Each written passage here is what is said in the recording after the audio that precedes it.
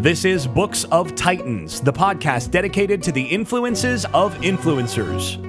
The books that have helped shape prominent inventors, business leaders, athletes, intellectuals, scientists, and others.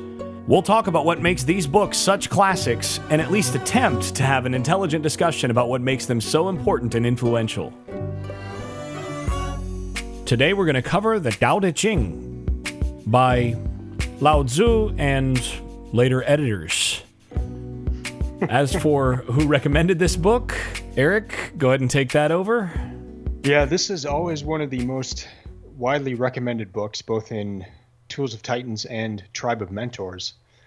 And if we just go from the list of podcast episodes, I'm just going to start reading off all the people who have recommended this book, starting with episode 2 of the Tim Ferriss podcast show. Josh Waitzkin recommended the book. Then we have Rick Rubin. I remember that episode. Laird Hamilton, Naval Ravikant, Jason Niemer. There was another episode where Josh Waitzkin, Ramit Sethi, and Adam Robinson were all on an episode together, and it was discussed and recommended in that episode, as well as Adam Robinson in his own episode with Tim Ferriss.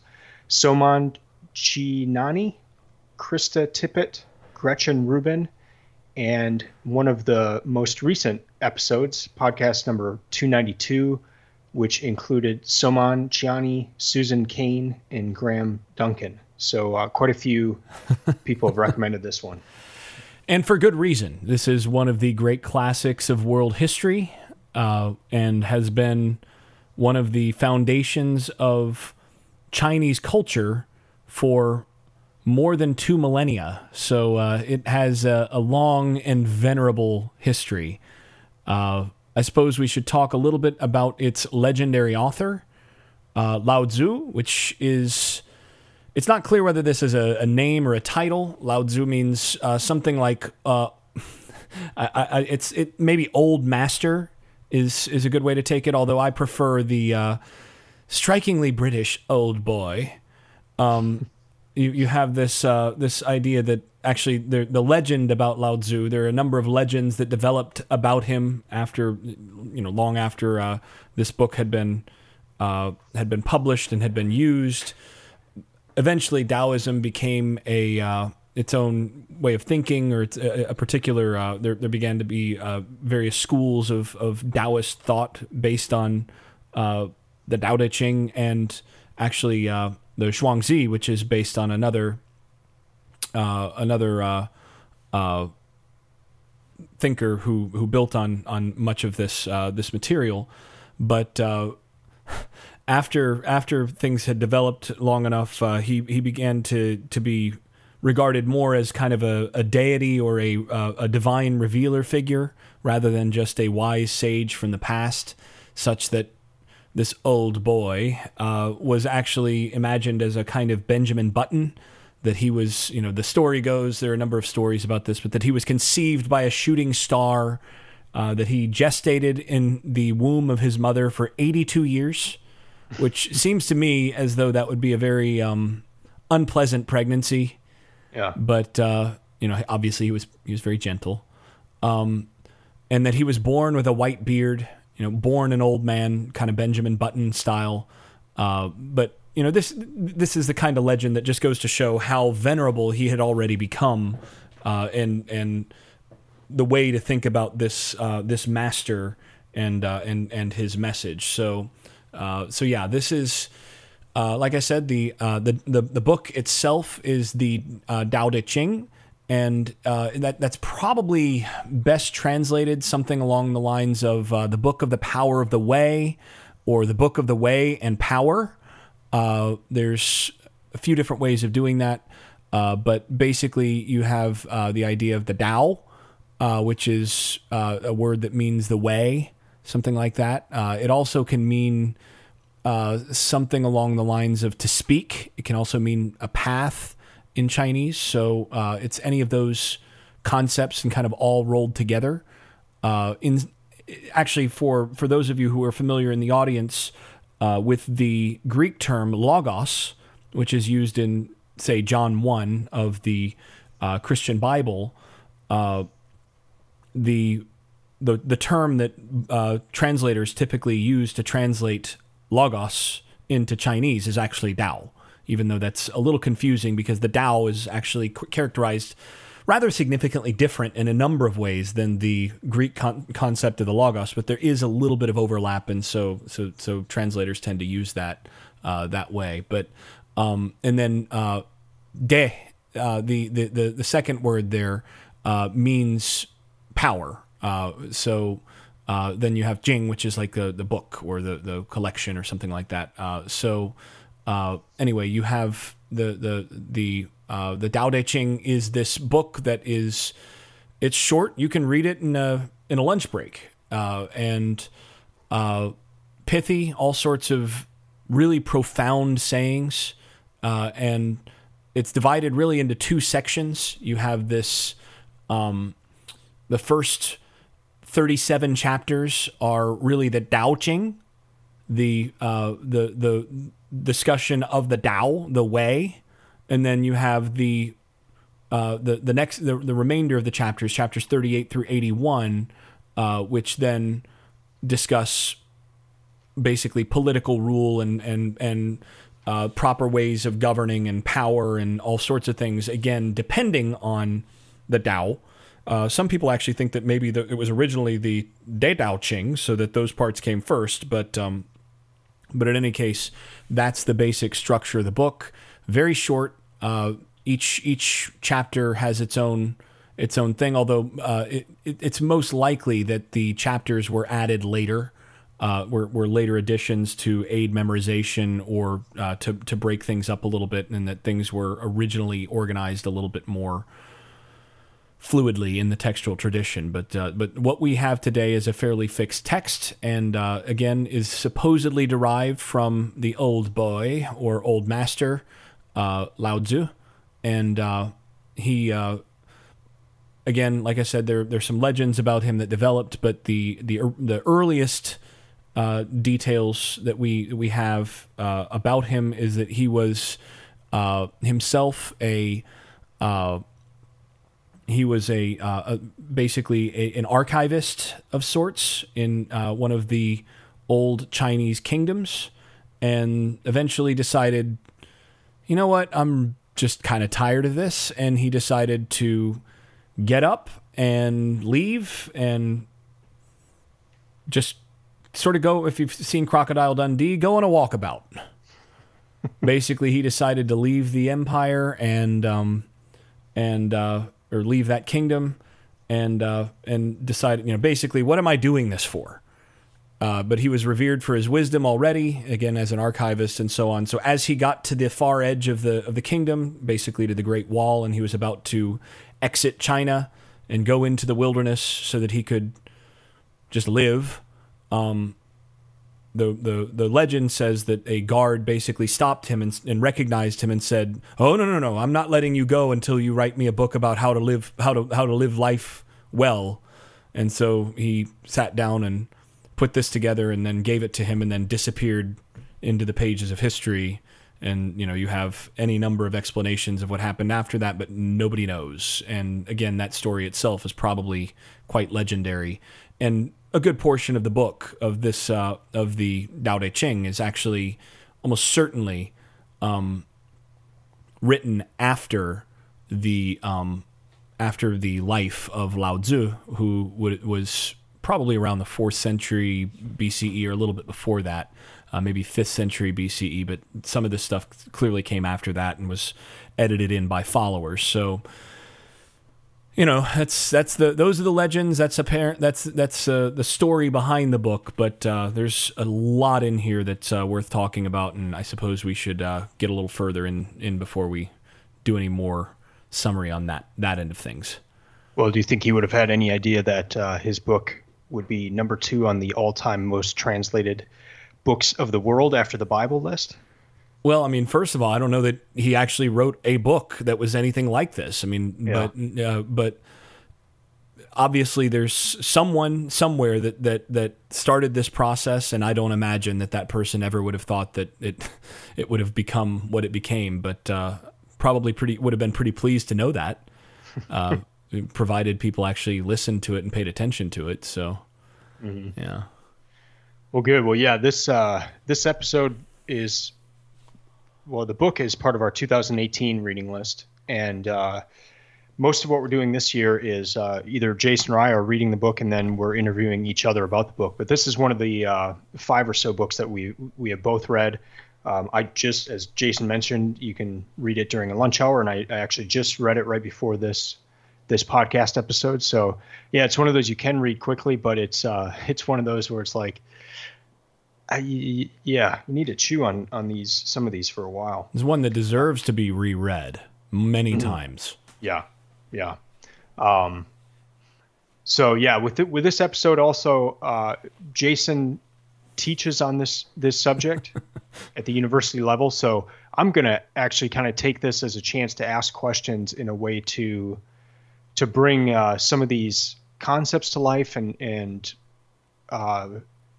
the religion of it, and then also how that differs from other religions, other ideas, and where there's some similarities. So we'll take that approach, which is going to be a little unique if you listen to some of the other episodes, but I think it should be a really enlightening one, and should help if you have read the book or if you do plan to read the collection here at some point.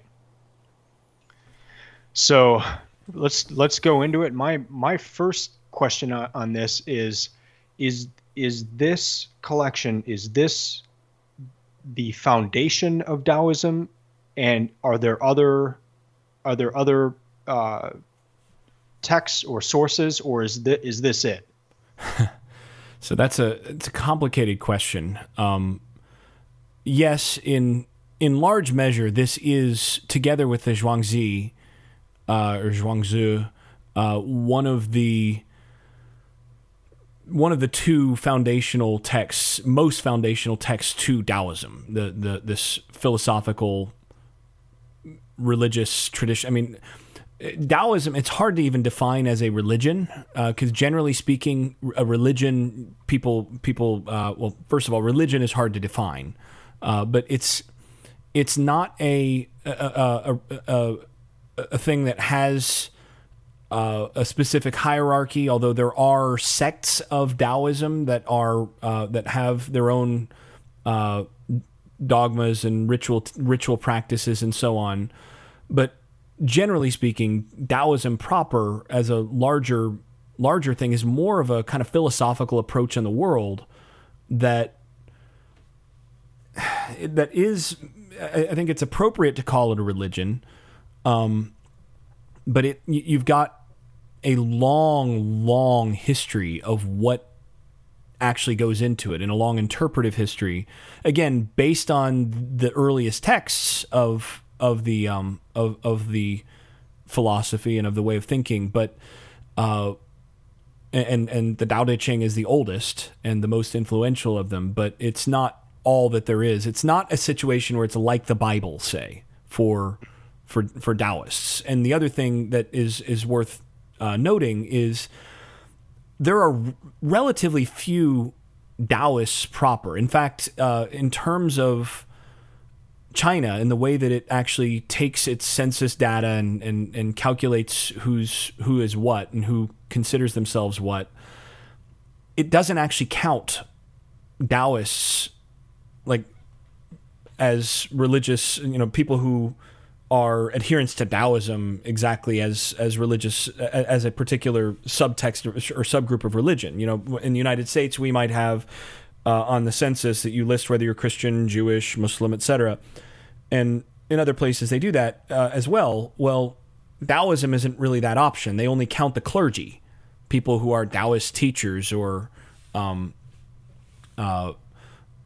part of one of these specific sects. So that complicates things as well. And to be honest, the influence of Taoism in that regard is much larger than its numbers as a religion, because Taoism is one of the what are called in China the 3 teachings, which is Confucianism, Taoism, and Buddhism. So, and most people in China pull from the three teachings in various ways in the ways that they live their lives. So it's not a matter, generally speaking, of people in China saying, well, I'm a Taoist and I'm a Confucianist, or, I'm a communist or whatever. It's a matter of, well, Confucius says this, and, the Tao Te Ching says this. And so we, this is, it is a part of, it's in the air. It's a part of what it is to be Chinese. And so it's a big piece of that culture.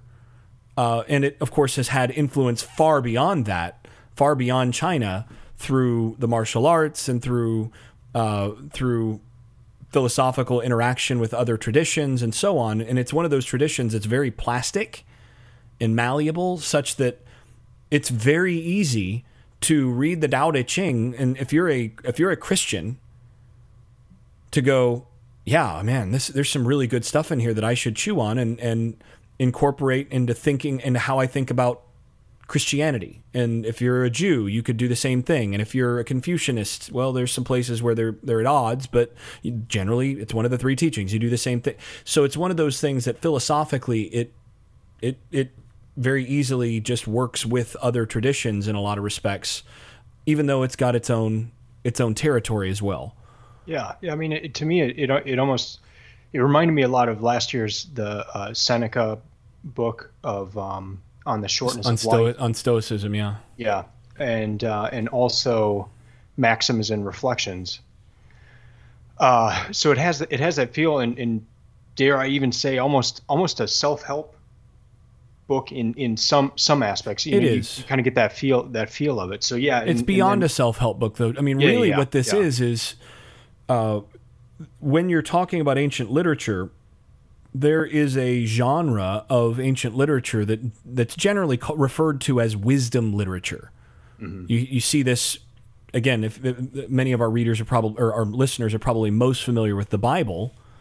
The Bible has wisdom literature in it. Proverbs being the most notable example, but Proverbs, Job, Kohelet or Ecclesiastes, these are wisdom books, and they have specific stuff. I mean, if you read the book of Proverbs, you could take that to China and it's going to play just as well, generally speaking. Yeah, it's not as much doctrine as... it's not religious doctrine about the nature of God or whatever, right? And what you have, it's not theology. It's anthropology. This is the way the world works. So there's a lot of that. But oftentimes there is sort of a subtle theology embedded in these things, and there certainly is in like Proverbs. There is in the Tao Te Ching. But it's in that genre of wisdom literature. And Seneca, in his philosophical stuff, he's doing philosophy on the shortness of life, which is more or less the Greco-Roman analogous category to wisdom literature in Eastern traditions. So it's all part of the same larger human conversation, humanist conversation in that regard. Okay. Would this have been around in ancient Greece? Would they have had this book? I don't think so. Okay. I don't have. This is one of those things where we talked about the Republic, and when you read the Republic, and this is something I really should have put in the Republic episode. At some point, we may want to go back and add it. But I'm convinced that Plato and Socrates were familiar with Vedic India. Like they had interaction with and knew the general structures of how the India of the Vedas, so the Indus Valley civilization, with that we have the Vedas, the foundational texts of the earliest texts that lie at the root of Hinduism. I'm convinced that they had some familiarity with that culture, and that some of that had worked its way. There'd been some back and forth there, and they knew more or less how things worked. Because if you look at like the Vedic myth of the origin of humanity, and you look at the structure of Vedic society, it maps almost perfectly onto Socrates' division of the human being and proper division of the city-state into the guardian, the auxiliary, and then the merchant or economic class below that as the three primary parts of the city. And then in the caste system that was based on the Vedic, in Vedic India, that Vedic caste system has guardians called Brahmins, and then you've got the auxiliaries, the kingly warrior caste below them, and then you have the merchant and economic caste below them, and then the Shudras, the servant caste, and basically the people who do the farming and stuff like that, and then the untouchables below them. It's exactly the same as what you get in Socrates, what Socrates is proposing. And Vedic India was a contemporary with Socrates. To me, that's not accidental, right? I mean, he's interacting with that stuff. I think there's good evidence for that. And he just leaves out the bottom two castes because, who cares about them? But really the bottom caste and then the untouchables, who are their own kind of, they're a subcaste. They're not even a caste. They're almost subhuman. So I think there's evidence in that, and also in various elements of Greek philosophy that are really borrowing from a lot of Indian thought. There's interaction back and forth. And you think about it, Alexander got all the way to the Indus Valley, right? In his conquests. So I mean, there was some back and forth at that point. that was in the days of Aristotle, which is just after Plato and Socrates. So I think there's evidence of that kind of cross-pollination between India and Greece, but I don't think there's any real good evidence of cross-pollination between, say, Taoism and Taoist concepts and Greece in any of the periods that I've looked at. So I don't think we have any comparable evidence to go with that. So long answer to a short question. Part of it would be if they were trading at that point, because right. No, that's exactly a lot how of ideas it goes. Are exchanged that way. Yeah. But if they're not trading, then they're not seeing each other. Yeah, and India certainly was trading with the ancient Near East and worked its way across, but China was probably not as. I mean, it's a little harder deal because of the topography there to have that level of trading. So if this did make its way over, it made its way over in a much smaller portion. Now, there are some really analogous concepts in here to what we see in some Greek philosophy, but I don't know that it's. I don't think that it's a situation where you can argue that there's some level of dependence or knowledge there. It's probably just parallel. Okay. So one thing that really stuck out to me is a lot of talk about desire, and it seems that in this collection, desire is bad, kind of across the board bad, and to have a better life, you should get rid of the desire, and that will lead to that will lead you on the way. That seems to conflict quite a bit with Christianity in the sense that it's like a lot of our desires are God-given, and those desires can go different ways. But is that a big difference in the portrayal of desires, and especially where desires are portrayed as being so bad in this one? Yeah, I think it's a little more complicated than that, because it's not desire per se, and actually this is really similar. You can, if those of you who are familiar with Buddhism and the idea that desire, or really in Buddhism it's something more like thirst is a better or craving is a better translation of the concept in Buddhism, is at root of all suffering. So it's very similar. It's very similar to that. Here's one in chapter 50, or page 50, which is going to be around chapter 50. Let me just check. So chapter 46, there is no greater crime than to yield to desires. Yeah. So, I mean, well, even in chapter 1, I mean, chapter 1 sets the tone for the whole collection, and actually understanding that'll help frame this. But in any case, it's similar concepts to Buddhism in the concept of getting away from craving. And you bring up Christianity as desires are God-given.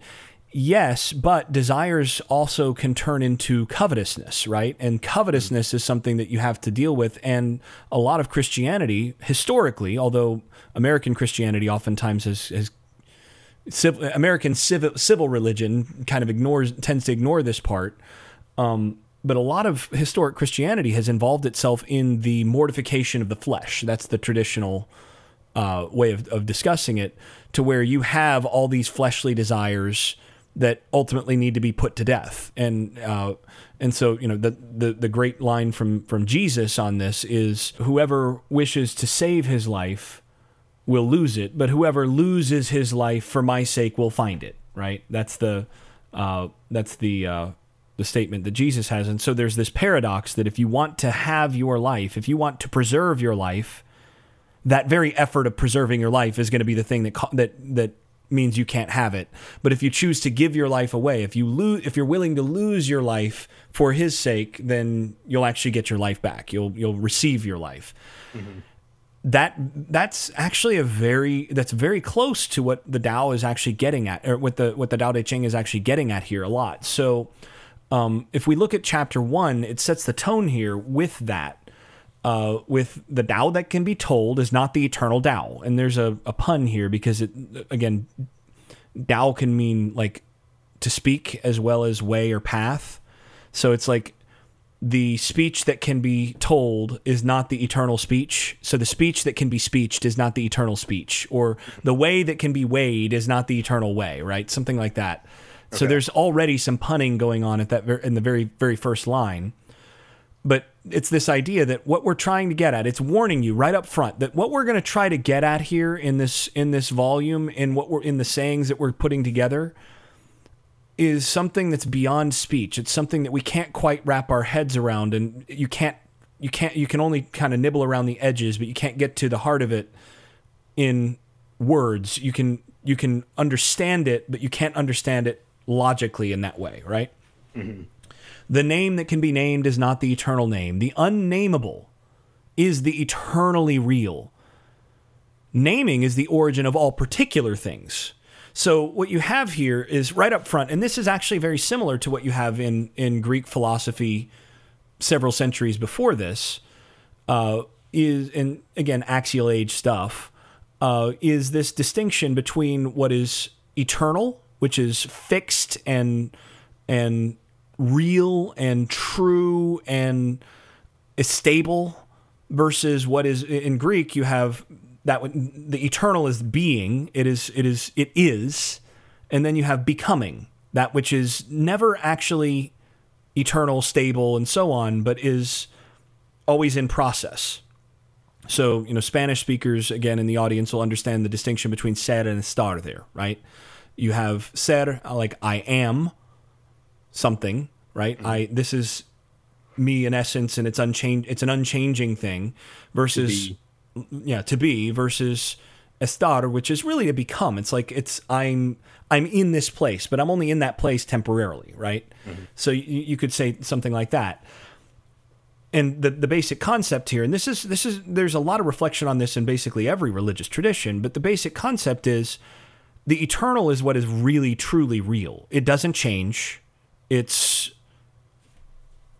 beyond what we normally see. Whereas like the chair in front of you, you call that a chair, but in 100 years, or certainly in 1,000 years, that chair is not going to be a chair anymore. It's going to decompose into its various atoms and so on, and those various atoms are going to be something else, right? So it's always in the process of whatever we see. The particular things that we see are always in the process of changing into something else, right? And so the Greek philosopher Heraclitus says you can only step into the same, or you can never step into the same river twice because the river's always flowing. Mm-hmm. That concept of flowing, again, you get that in the pre-Socratics among the Greeks. You get that here in the Tao Te Ching as well, where this idea is that everything is always flowing, and at the same time you have the eternal, which is the real thing, but the eternal also is always flowing. It's kind of the nature of the eternal. And so in your example, then the desire for the physical chair is the wrong desire, but the the desire for the eternal chair or the idea of the chair, that's more of what the desire should be. You're getting there, yeah, that's kind of it. But basically what it says is that it says naming is the origin of all particular things. So the thing is, it's getting beyond the idea of the chair at all. Like, you shouldn't even start with the idea of the chair. Like, the idea of the chair, you've named something, and now, yeah, you can produce it in the realm of becoming on the basis of having that idea. But there's something even beyond that idea that is this origin of everything that is undifferentiated. And that undifferentiated thing that is flowing and ever becoming other things is actually the eternal reality, right? And that's the thing that it's trying to name. And again, it's very difficult to get this concept into words. But then what it says right after that, naming is the origin of all particular things. Free from desire, you realize the mystery. Caught in desire, you see only the manifestations. Yet mystery and manifestations arise from the same source. That source is called darkness. Darkness within darkness, the gateway to all understanding. So what this is getting at to some degree is the desire that's bad in the Tao Te Ching, because it wants you to live freely, to go with the flow to some degree. I mean, that's a kind of bastardized way of talking about it. But it wants you to be like water, right? You know, this is the famous Bruce Lee thing. You know, be like water. You know, you put water in the cup and it becomes the cup. You put water into a glass and it becomes the glass. Be water, my friend. Right? That's that idea, and that's straight out of the Tao Te Ching. But you should operate in the most natural way possible. And this is what Taoism is really after, is it's to nurture life to become the most natural you, functioning in the most natural way possible.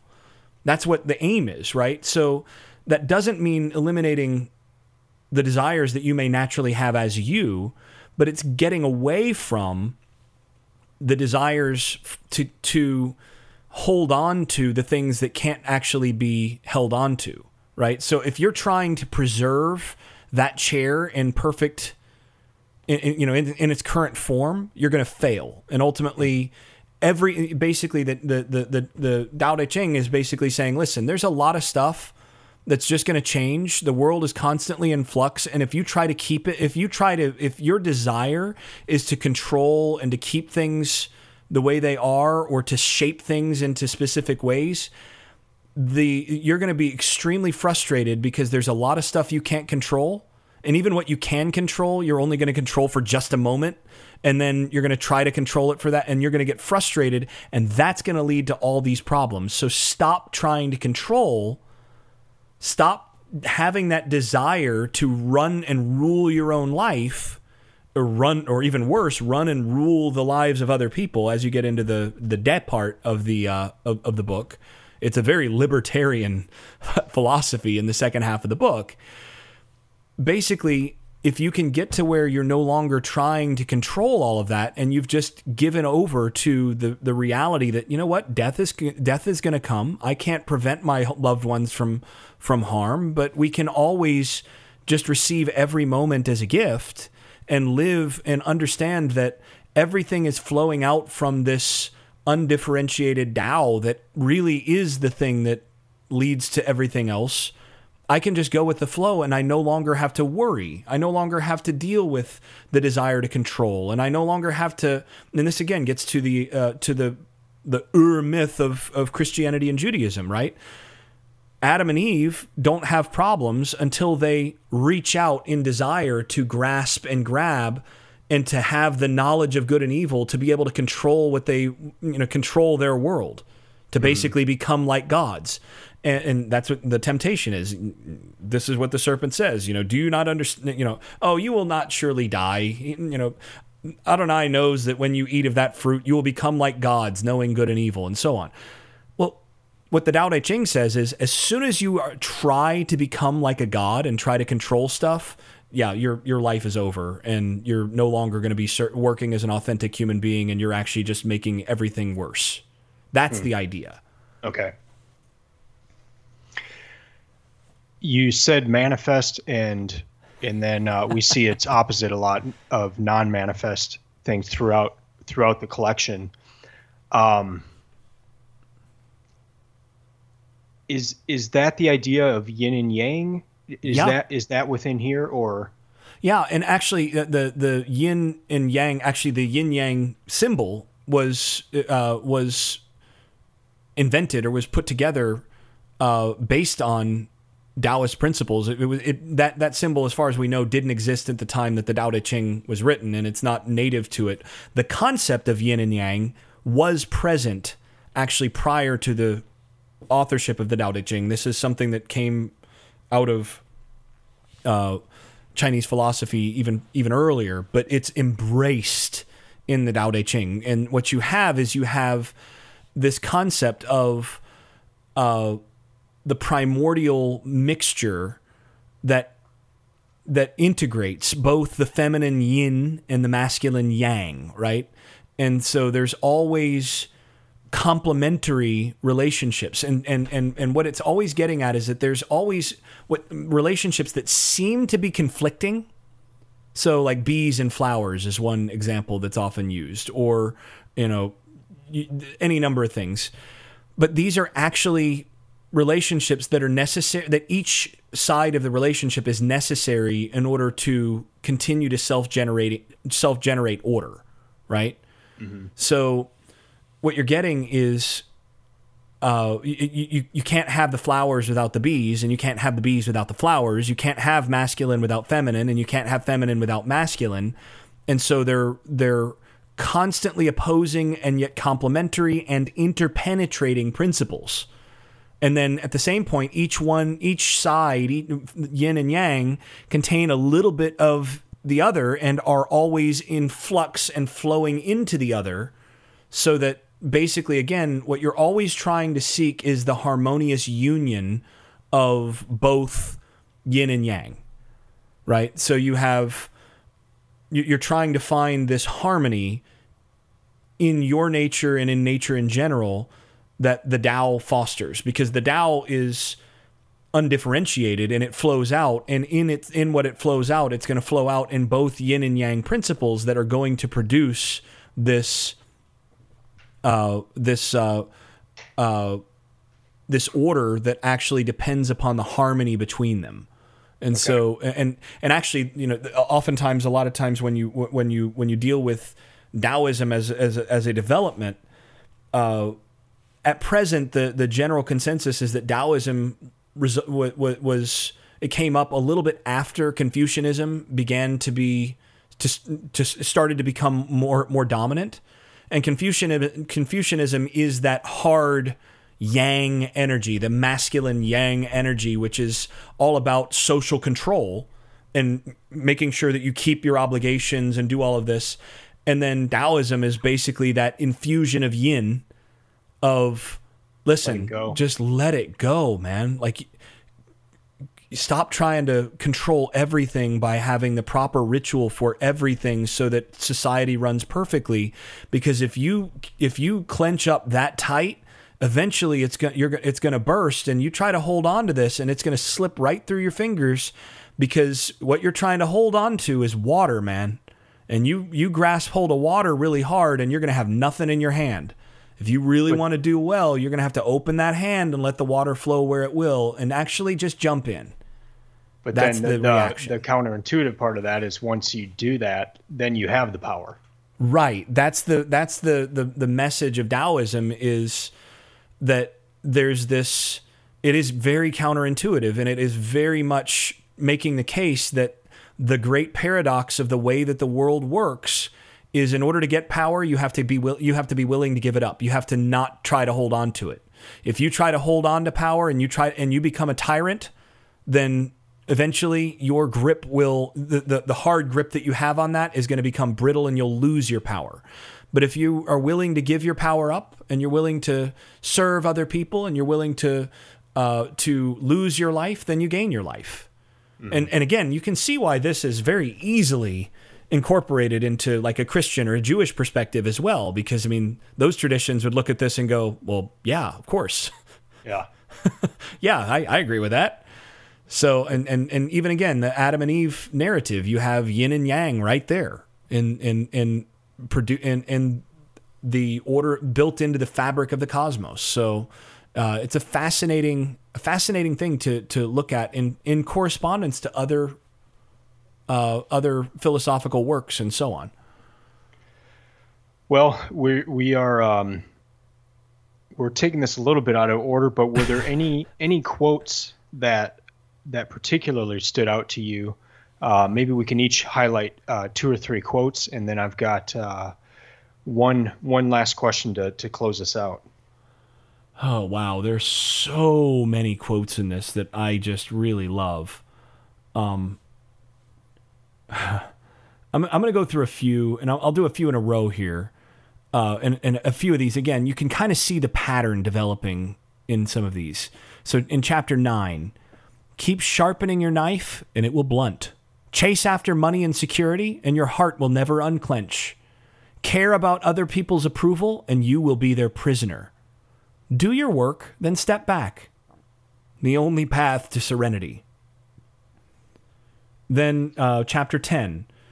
Can you love people and lead them without imposing your will?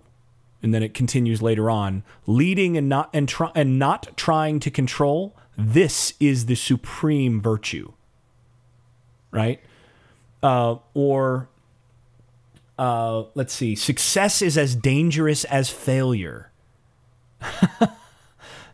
Yeah. What translation did you have? So I have who did this? This one was it's one of the better ones. It's from the Stephen Mitchell one. Okay, from what you've read to me, I like your translation better than the one that I have in front of me. Yeah, it's the Stephen Mitchell one. It's one of the better ones. But what does it mean that success is as dangerous as failure? Whether you go up the ladder or down it, your position is shaky. When you stand with your 2 feet on the ground, you'll always keep your balance. So stay off the ladder. Right? And then let's see. I'll do one in while you're getting your next one ready there. The last one goes along with this. Yeah. Okay. When the master governs, the people are hardly aware that he exists. Next best is a leader who's loved. Next, the one who is feared. The worst is one who is despised.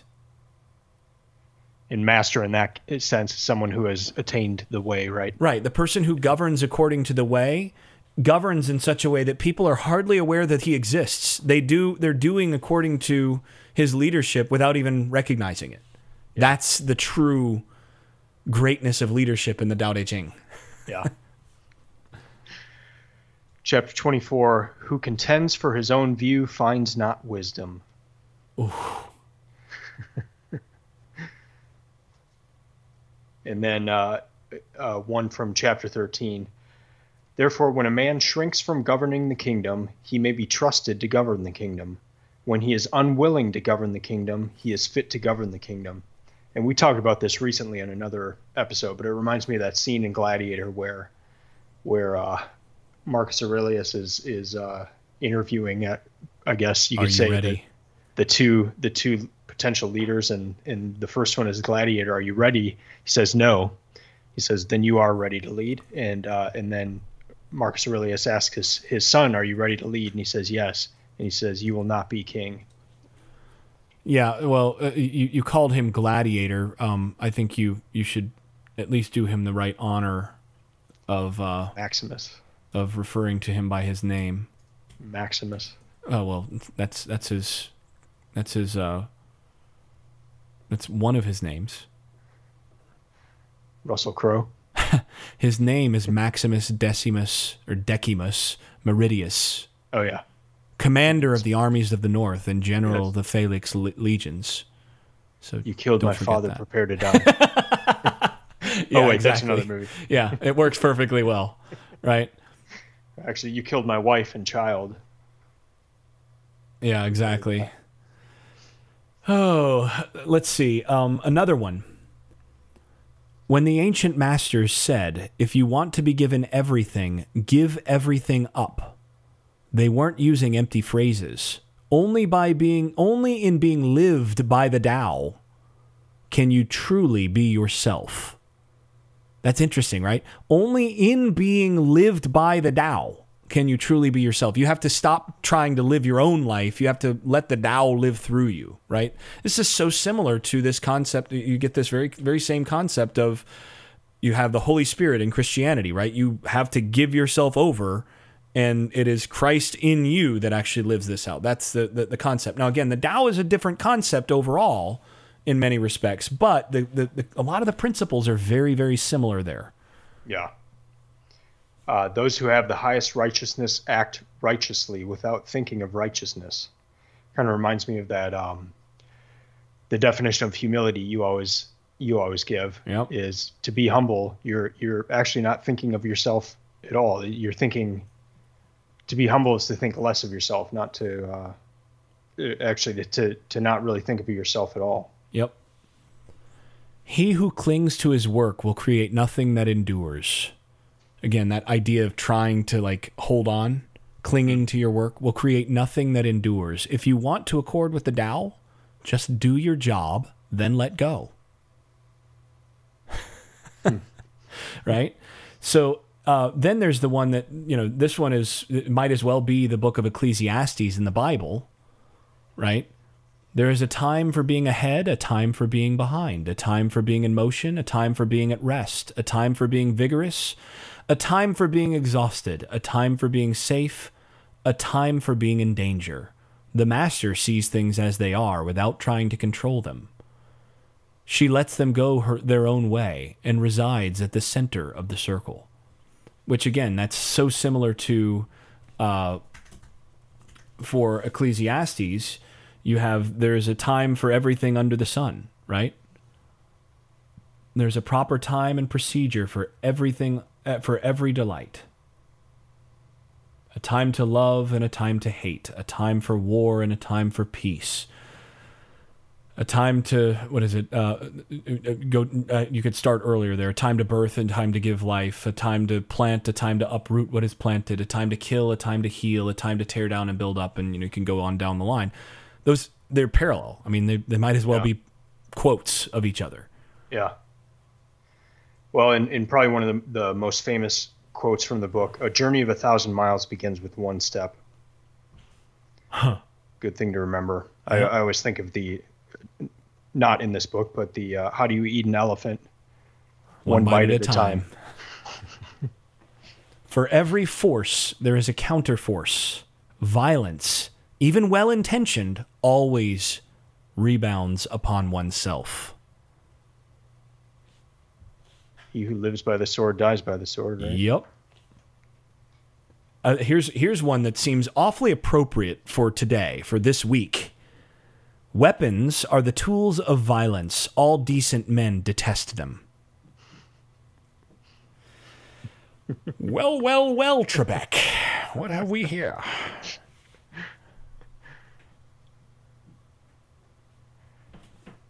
All right, so I'm going to close out with one last question. If Lao Tzu was to binge watch a Netflix show, which one would he watch? Ooh. Wow. That's a really hard question.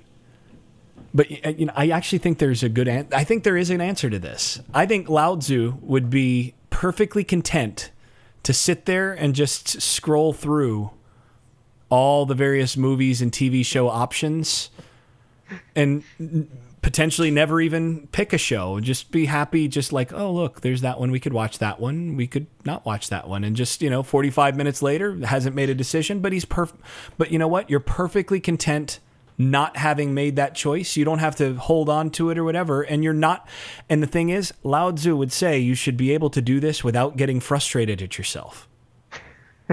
You just are contentedly alive in that moment and enjoying the fact that you have that catalog at your fingertips, despite the fact that you're not watching anything. I think that might be Lao Tzu's response there. That might be his particular approach. That, or he would have watched the movie Frozen for the theme song of Let It Go. Yeah, that's another good one. Yeah, maybe Frozen could work. I should also, there's one other thing there are a few things we should do an epilogue here, because there are a few other concepts here that are worth knowing from Taoism itself. Okay. That might be helpful to those who read this. And again, I highly recommend that people read this book. And it's one of those that should probably be read at least once a year. I mean, it's not hard to read, but it's worth meditating on a lot of this stuff. The concept of the Tao, to me, as I understand this, again, I've got a lot of training in Greek philosophy and classical philosophy. And one of the things that it really does parallel pretty closely to is, in Greek, you have this feminine principle of the pre-eternal primordial substance from which all exists. So, like in Plato, in the Timaeus, you have the demiurge, which forms the world into its various constituent parts and brings order to the cosmos.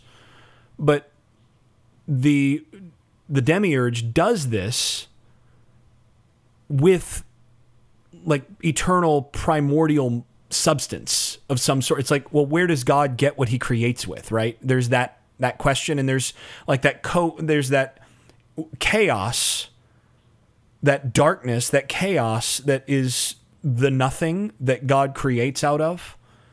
That is the Tao, right? And okay.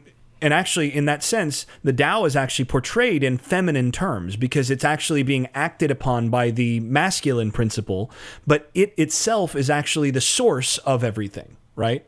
The masculine principle is bringing order, but it's the feminine principle that is actually the source. In Plato's Timaeus, this is called the receptacle, which is another sort of a roundabout way of thinking about particular mechanics of creation, right? It's like the womb of the universe, the womb of the cosmos, and the Tao is like that indescribable womb of the universe where that is nothing itself, but it produces everything. In the Bible, you have the watery chaos from which everything is formed, right? The earth was without form and void, and darkness covered the surface of the deep, right? And from there, then God speaks and says, "Let there be light," and then divides that watery chaos into new forms. That watery chaos. But it never has you go back to that, right, as the way. Right. But that watery chaos for this is what this is referring to as the Tao. It's the thing that is co-evil, co-eternal with God. And in that sense, the cosmology that this depends upon is not exactly the same as what you would have in, say, modern Christianity. Though, again, in myths like what you have in Genesis 1, you have the presumption of that co-eternal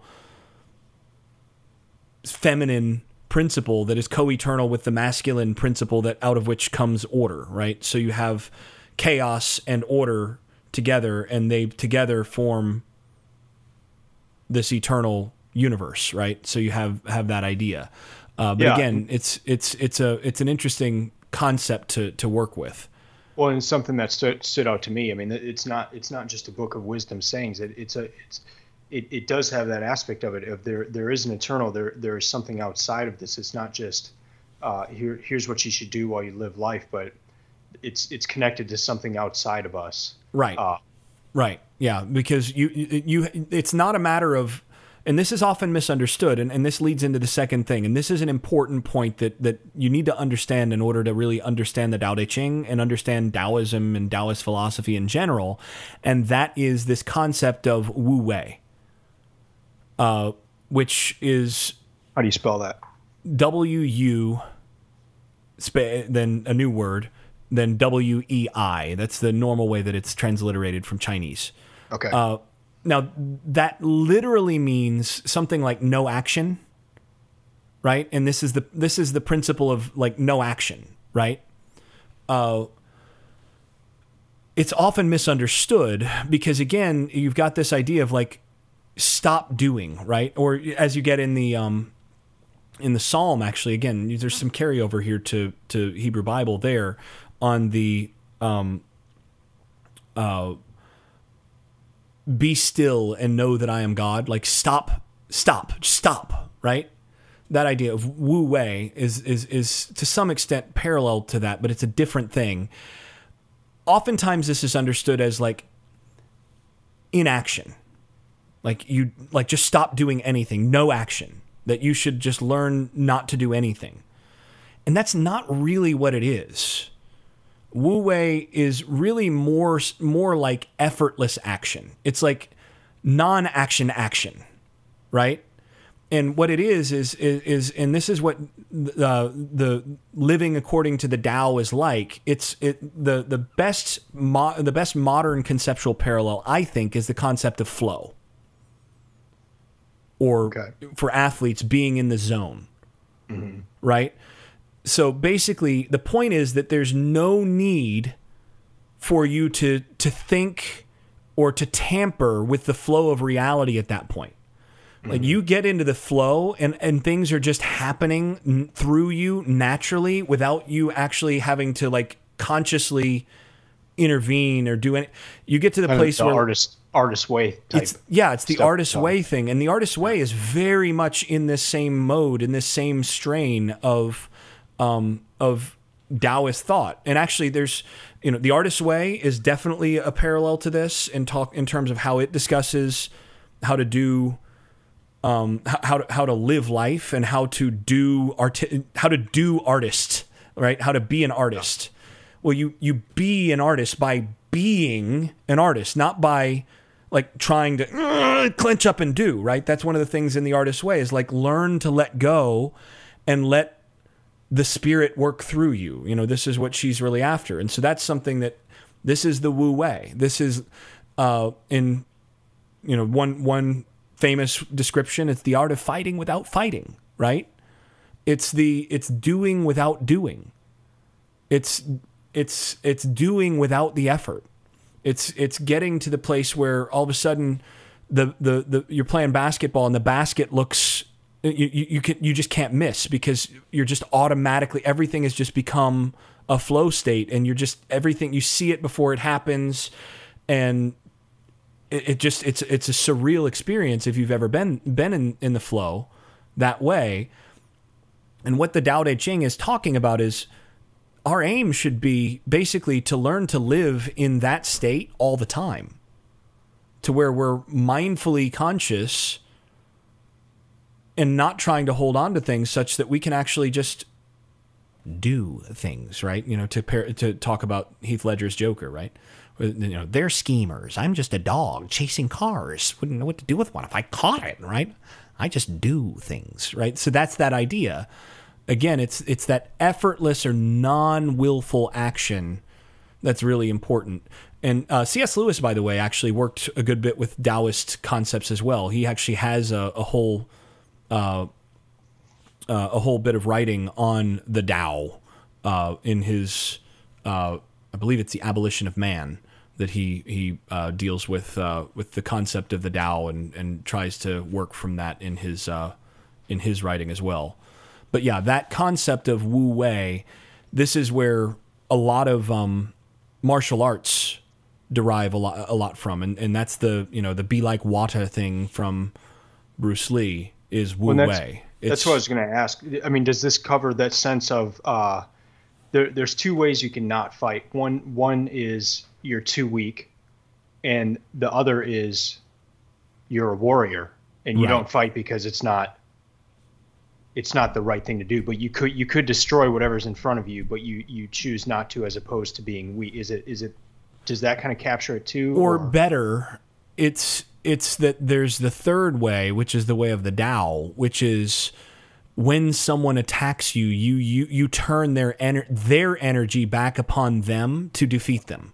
Okay. So yeah, which is you exactly actually, Bruce Lee. Yeah, you actually aren't the source of the energy in that case. You're just learning to flow and allow their negative, aggressive energy to turn back on themselves and on the attacker, so that you, first of all, you are still in connection with the universe in the right way. Because if you then become the violent aggressor, you are just like them, right? But if you learn and this is one of the things of Taoist influenced martial arts, is you're learning to turn the aggressiveness of the attacker back upon the attacker in such a way that you're actually not the attacker, right? So what was Josh Waitzkin doing again? He was doing Tai Chi and specifically the competitive form of Tai Chi, which is, again, very, very influenced. It's based on Taoist philosophy, Taoist thought. Yeah, he's one of the guys that suggested this book. So. Yeah, and it's very much that. You have to learn, and that's one of the things that the best Tai Chi practitioners, the best competitive Tai Chi practitioners are super strong dudes. But then when you actually get into the grappling positions with them, they're light as a feather.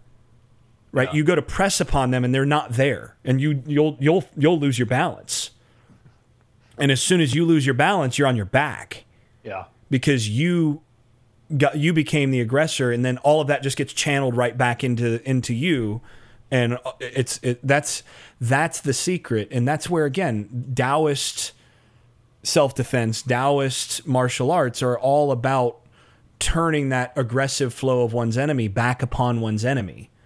And learning to do so in such a way that is free-flowing and part of the natural order of the cosmos. Because, of course, if you commit to violence, that violence will come back upon you. Well, if you are an agent of the Tao, then you will do this. So that's a big part of that as well. So, yeah, very interesting stuff. And again, later Taoism does end up developing in very different ways. I mean, you have different Taoist sects now where they actually worship, effectively, not Lao Tzu as kind of a revealer or divine figure in ways that are very different from the more philosophical kind of approach to Taoism, which just addresses it and addresses these concepts this way. So, but those are different things entirely.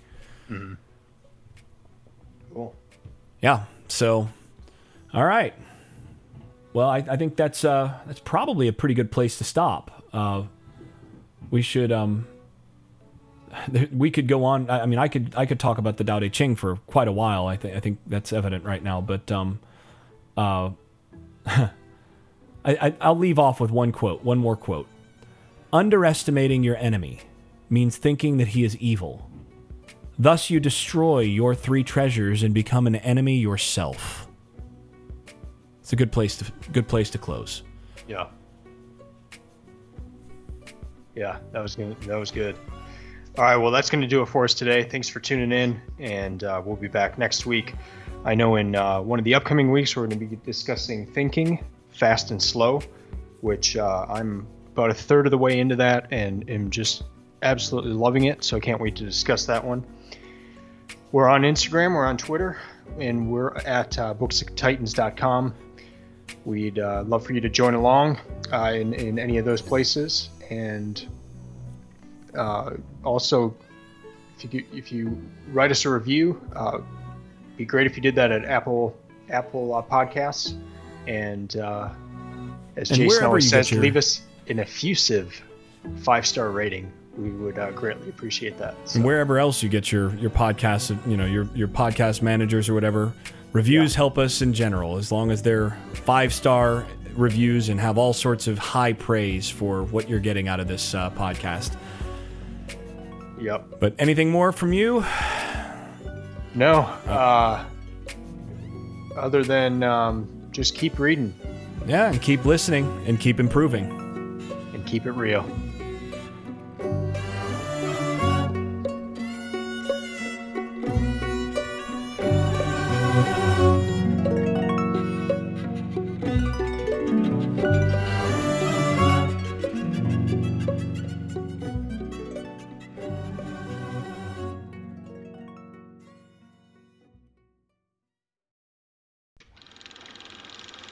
I made this.